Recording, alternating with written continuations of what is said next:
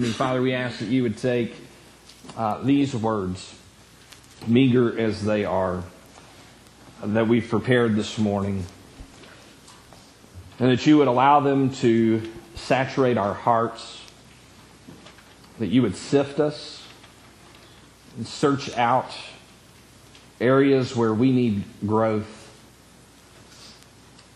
Tend to the dead spots in our heart and bring them to life. Minister to our souls through your word, we pray in Jesus' name. Amen. Stephen Poss is a European missiologist who's written extensively on a post-Christian world, what it looks like to live in post-Christendom. And in his book, Pilgrims and Priests, he writes particularly on the rise of Christendom, what it looks like for us to live in a Christianized culture. And he says, when push came to shove, one could benefit from becoming a Christian. That was at the heart of what it looked like to live in a Christian society, or at least a society that had a Christian conscience. So he said, when push came to shove, one could benefit from becoming a Christian. And what was this benefit? He writes this: for all those living in the so-called mission fields, the gospel always came with plows, antibiotics, schools, cars, and guns. Inevitably, the Western missionary was a representation of this culture. Not much force was needed to persuade people that Christianity was a religion that led to prosperity in many dimensions. Now, that was during Christendom, but what about now? What about life in a post-Christian world, when Jesus is viewed by many not as a good teacher, not as a moral man, but actually as evil and harmful to the world? Over the last few weeks, as a core group, we've been looking at what does it look like to be a healthy church. Healthy churches produce healthy Christians, and healthy Christians help produce healthy churches. It is a symbiotic relationship where as we grow in the grace and knowledge of Jesus, so too our churches ought to grow in the expression of that grace both internally and externally. And so we've spent a few weeks working our way through Romans chapter 12, and I'm actually just continuing that series here with you as a drop-in. So in Romans chapter 12, the first two verses we pick up on, Paul says, do not be conformed any longer to the pattern of this world, but be transformed by the renewing of your mind, so that by testing you may approve what is the will of God, that which is good, pleasing, and perfect. And he sort of starts this, in light of everything that's come in Romans chapters 1 through 11, what does it look like to live as a Christian? What is the internal, personal impact of living for Jesus? And then he expands that out. Not only is there an impact on me personally, but there's an impact on those closest to me inside the Christian community called the church. We see that in verses 3 through 13, the Christian in Christian context. But these verses that we have in front of us this morning, beginning in verse 14 through verse 21, are about what it looks like to live as Christians in a pagan context. Christians in a pagan world. Christians in an unchristian, even hostile environment. And so that's what we're going to put in front of us. We're going to answer this question. My central focus, if you want to write it down, I always give a central focus. It's the point of the sermon. And it's a question this morning. 7 words. How do Christians live in pagan culture? How do Christians live in pagan culture? How do we live in pagan culture? I'm going to give us a few things here, just straight out of the text. The first thing that I'll say here, how do Christians live in pagan culture? We live in proximity. First thing, we live in proximity.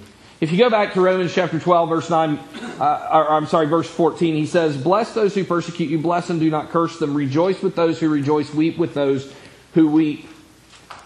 Listen, for all of Christian history, there has been debate about the role of Christians in culture. How involved should Christians be in culture? Should the Christians be involved in culture? Should we just create our little holy communes and we're in a slice of heaven on earth?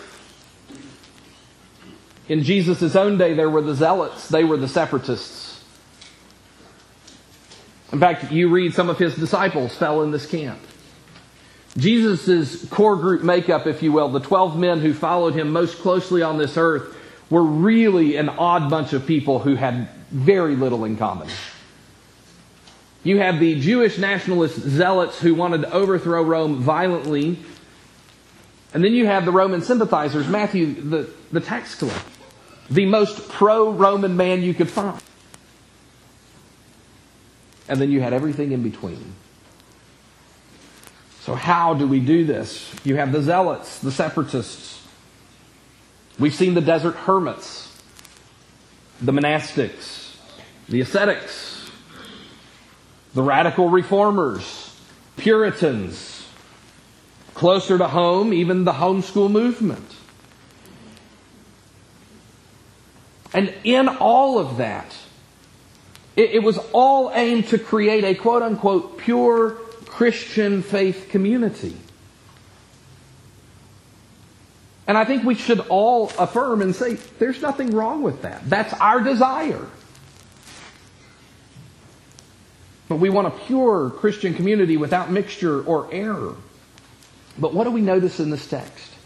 What do we notice in this text? We notice this, that it assumes proximity to those who are outside the household of faith. It assumes proximity to those who are outside the household of faith. Presence of Christians among pagans.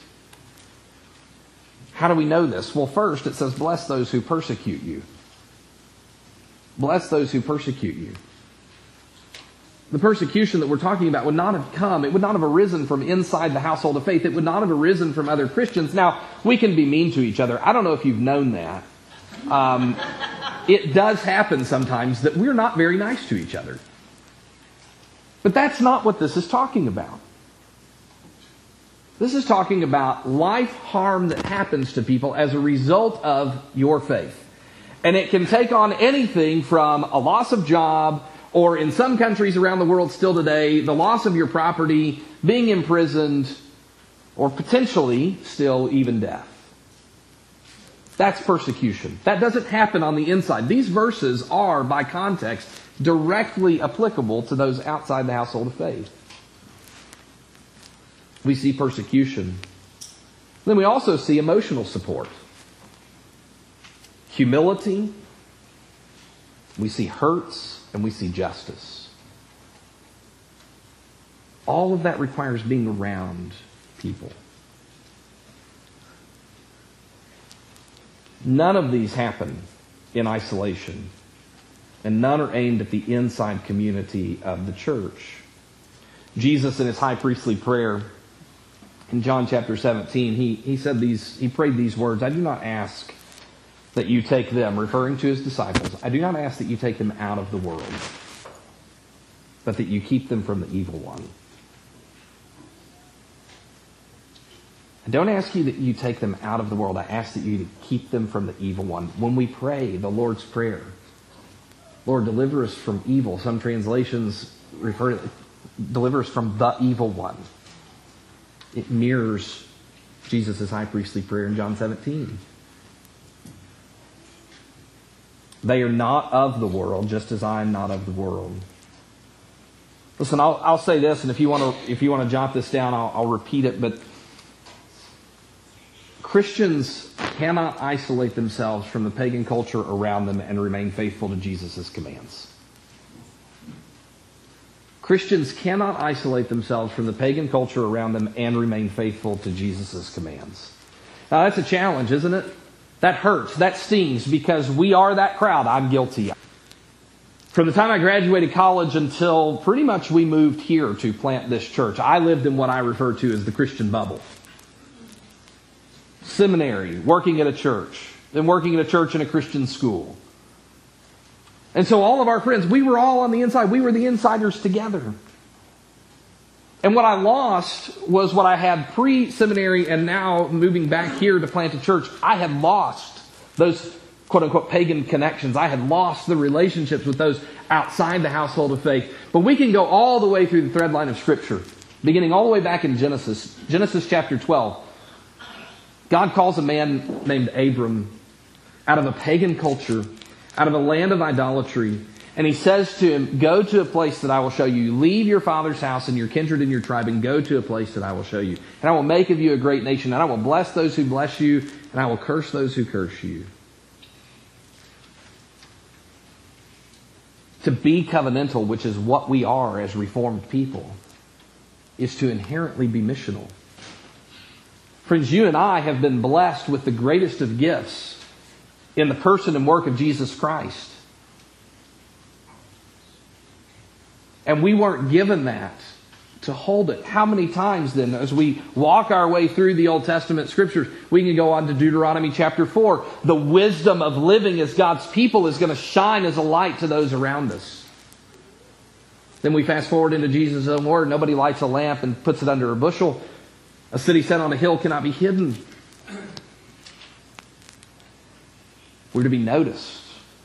And we're to be noticed for something in particular. It's not to be noticed because sometimes we're mean. We're to be noticed because the burning light of Jesus burns in us and shines out of us. So the second thing that we see beyond proximity as we're together, with that proximity comes what I call emotional intelligence. Emotional intelligence. George G. Hunter was a church growth expert, professor at Asbury Theological Seminary. And we can say what we want about church growth movement, but let's just, for the sake of the argument, not judge other than just the statement in front of us. He says this: the ministry of affirmation requires the social emotional maturity to not take personally pagan expressions of distrust. And it requires spending time with them, that's proximity, affirming them, and managing affirming experiences for them. So let me go back there. The ministry of affirmation, this is what it looks like to have social emotional intelligence, to be emotionally supportive to people outside the household of faith. It requires social emotional maturity to not take personally pagan expressions of distrust. Did you know that people don't trust the church?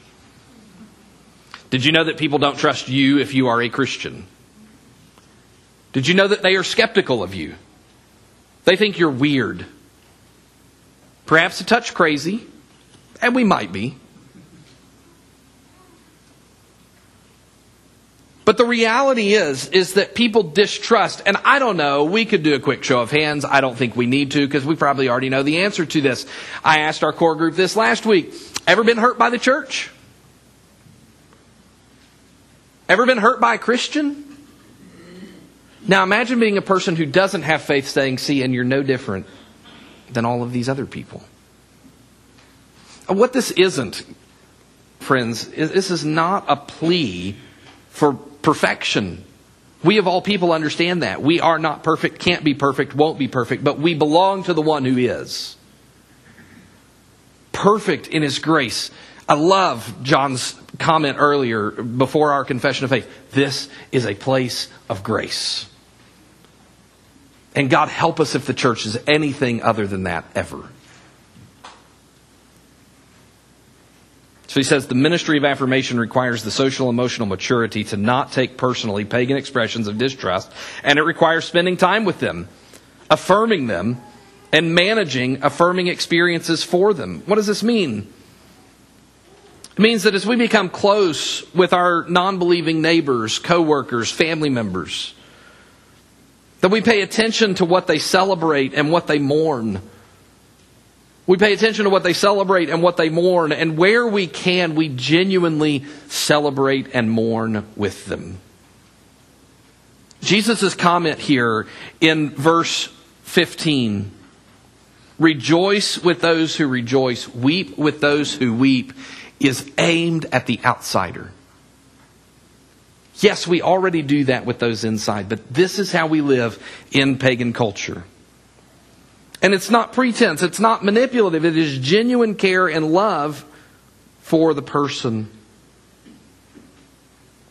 In Matthew chapter 9, the end of the chapter, verses 35 to 38, Jesus preached a Sermon on the Mount, Matthew chapter 5 to chapter 7.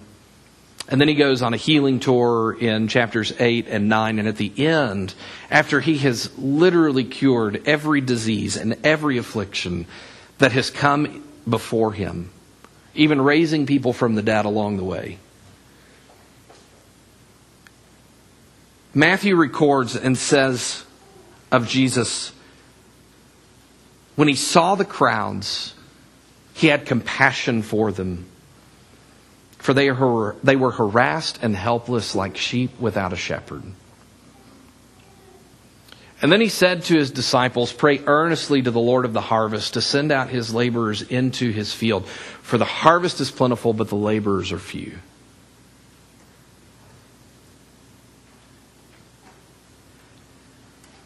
Friends, when we see the crowds, when we see the masses,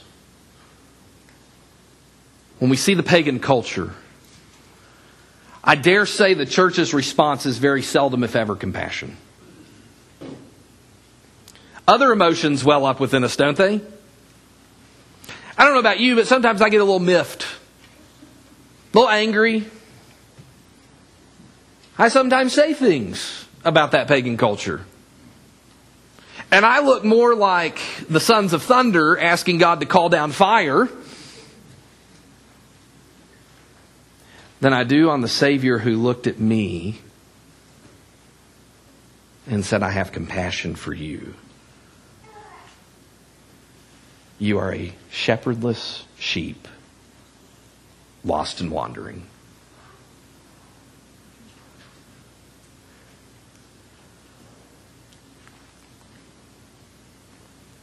Friends, we understand the true need of every human soul. We understand the longing that actually resides inside every man, woman, and child. And though they find expressions to fill the void, the gap, the hurt, the wandering, the fear, we know who really fills it. And therefore, we ought to be the most compassionate of all people. Thirdly, we keep going through our text. How do Christians live in pagan culture? We live in humility. We live in humility. Most translations take the Greek of verse 16 just as we have it here. Verse 16 says, live in harmony with one another. I think that's a faithful and fair translation, but I think context could allow us to translate the Greek like this. Think this way toward others. Think this way toward others. The Greek words that are there could actually be rendered, especially given our context, think this way towards others. Then we put a colon there. Think this way toward others. Don't be haughty, but associate with the lowly. Never be wise in your own sight. Repay no one evil for evil, but give thought to what is honorable in the sight of all. If possible, so far as it depends on you, live peaceably with all. And then I would insert a parenthesis here on the next part, because he's going to elaborate what it looks like. But then we pick it back up at verse 21. Do not be overcome by evil, but overcome evil with good. Christian, no one is beneath you. No one is beneath you. I think if we were honest, at least I know if I were honest and I said, hey, are there irredeemable people in this world? My theology and being a pastor, of course, I have to say, no, nobody's beyond redemption. But in reality, I look at that and I'm like, yeah, I think that person's probably, they're hopeless. And we all have those people in mind. Like, you've already got in your mind who it is that you think, who are the irredeemables? Who are the irreconcilables? Who are the people who could never possibly come to Jesus? We all have them. And maybe it's not that we don't think they could come to Jesus. Maybe it's more that we hope they don't.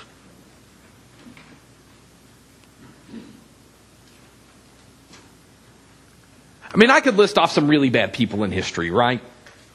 Adolf Hitler, irredeemable? According to God's grace, actually no.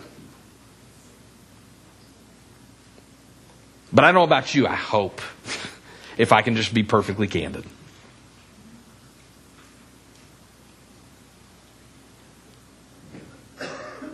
Osama bin Laden? I mean, those are bad dudes. Maybe for us it's political opponents. People who in their identity are grotesquely and pitifully confused and lost. Maybe it's just people with tattoos. Had to lighten the mood.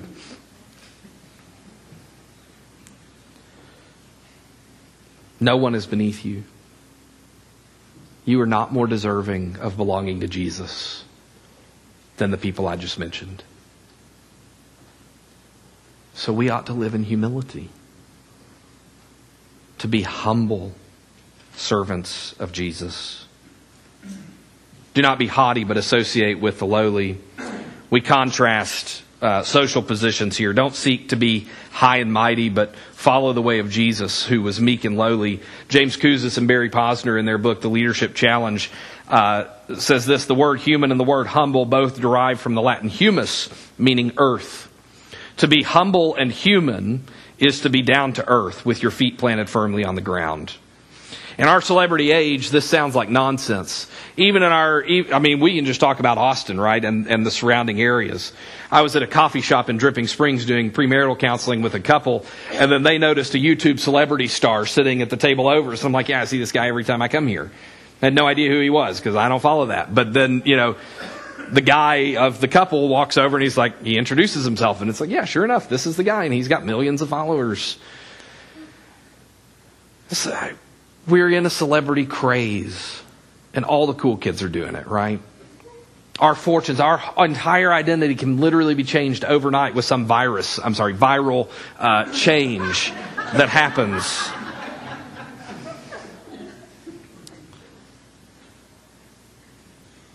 Let's not pass this off as a youth problem, though. Let's think about the zip codes we come from or strive to be in, the cars we drive, what floor is the office on, or which beach did you remote in from this summer. Christian, that's not what our lives are about. It's not our central focus. How do we handle hurts when the pagan culture assaults us and insults us and hurts us? We respond with humility. Don't repay evil for evil. When wronged, we don't wrong in return. But unfortunately, I think for many Christians, we take the offensive strategy here and we wrong first. You got to wrong before you get wronged, and you got to get the godders before they get you. There's a Medea reference. Listen, you're likely wrestling at this point with the impossibility of living this way, and Paul, I think, already assumed the pushback. And here's our parenthetical note: God will one day right every wrong that has happened. God's going to do it. God's going to one day right every wrong, so do good. Do good for your neighbors. Do good for your enemies. Do good for your community. And do it because you're a Christian. Will you take flack? Will you be exposed? Mocked? Probably. There's a very high possibility of that. And Paul tells us just keep doing good. Finally, the last thing we'll look at here, we'll overcome evil. We might very well like to interpret this as, when it says, do not be overcome by evil, but overcome evil with good. We might want to take this as, we just stand for truth. I stand for truth. But that posture is far too defensive for this text. This is an offensive game plan. And Jesus wants us to run up the score on doing good.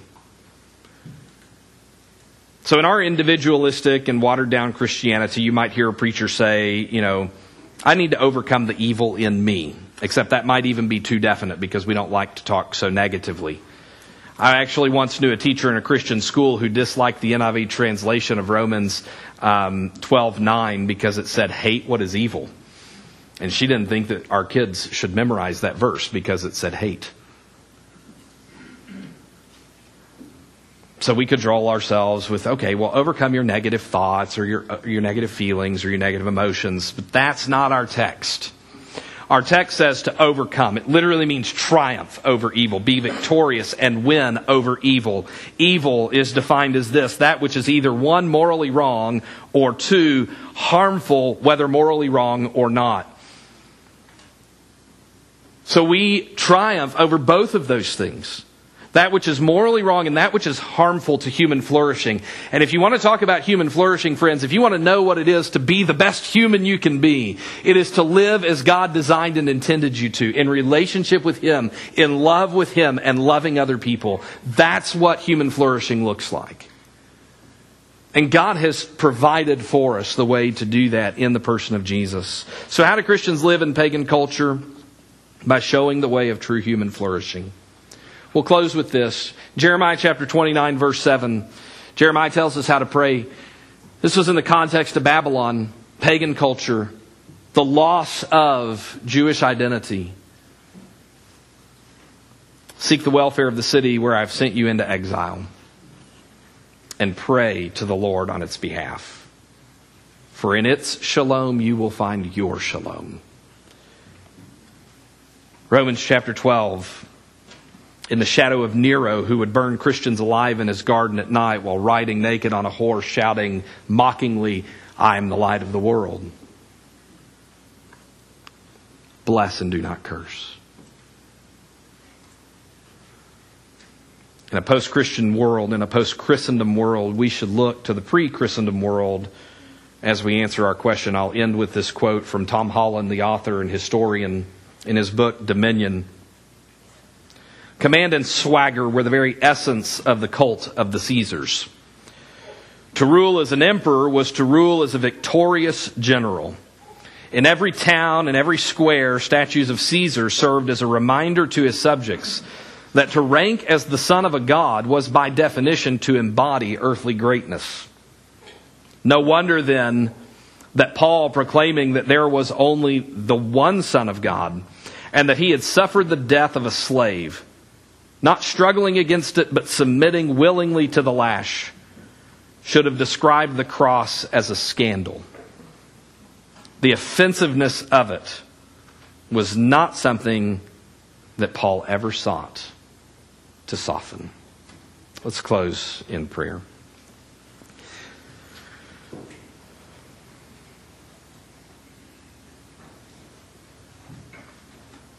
Pray then earnestly to the Lord of the harvest that He might send out laborers into His field. For the harvest is plentiful and the laborers are few. Jesus, would you send us? Would you give us the faith and the boldness to live as your commissioned people, to go to all nations, teaching them to observe everything that you have commanded and baptizing them in the name of the Father and of the Son and of the Holy Spirit.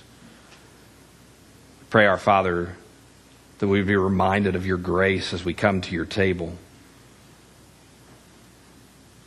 of what your compassion led you to do on our behalf. And may we model that same compassion and live closely, incarnately with those who don't yet know you. Bless us now in Jesus' name. Amen.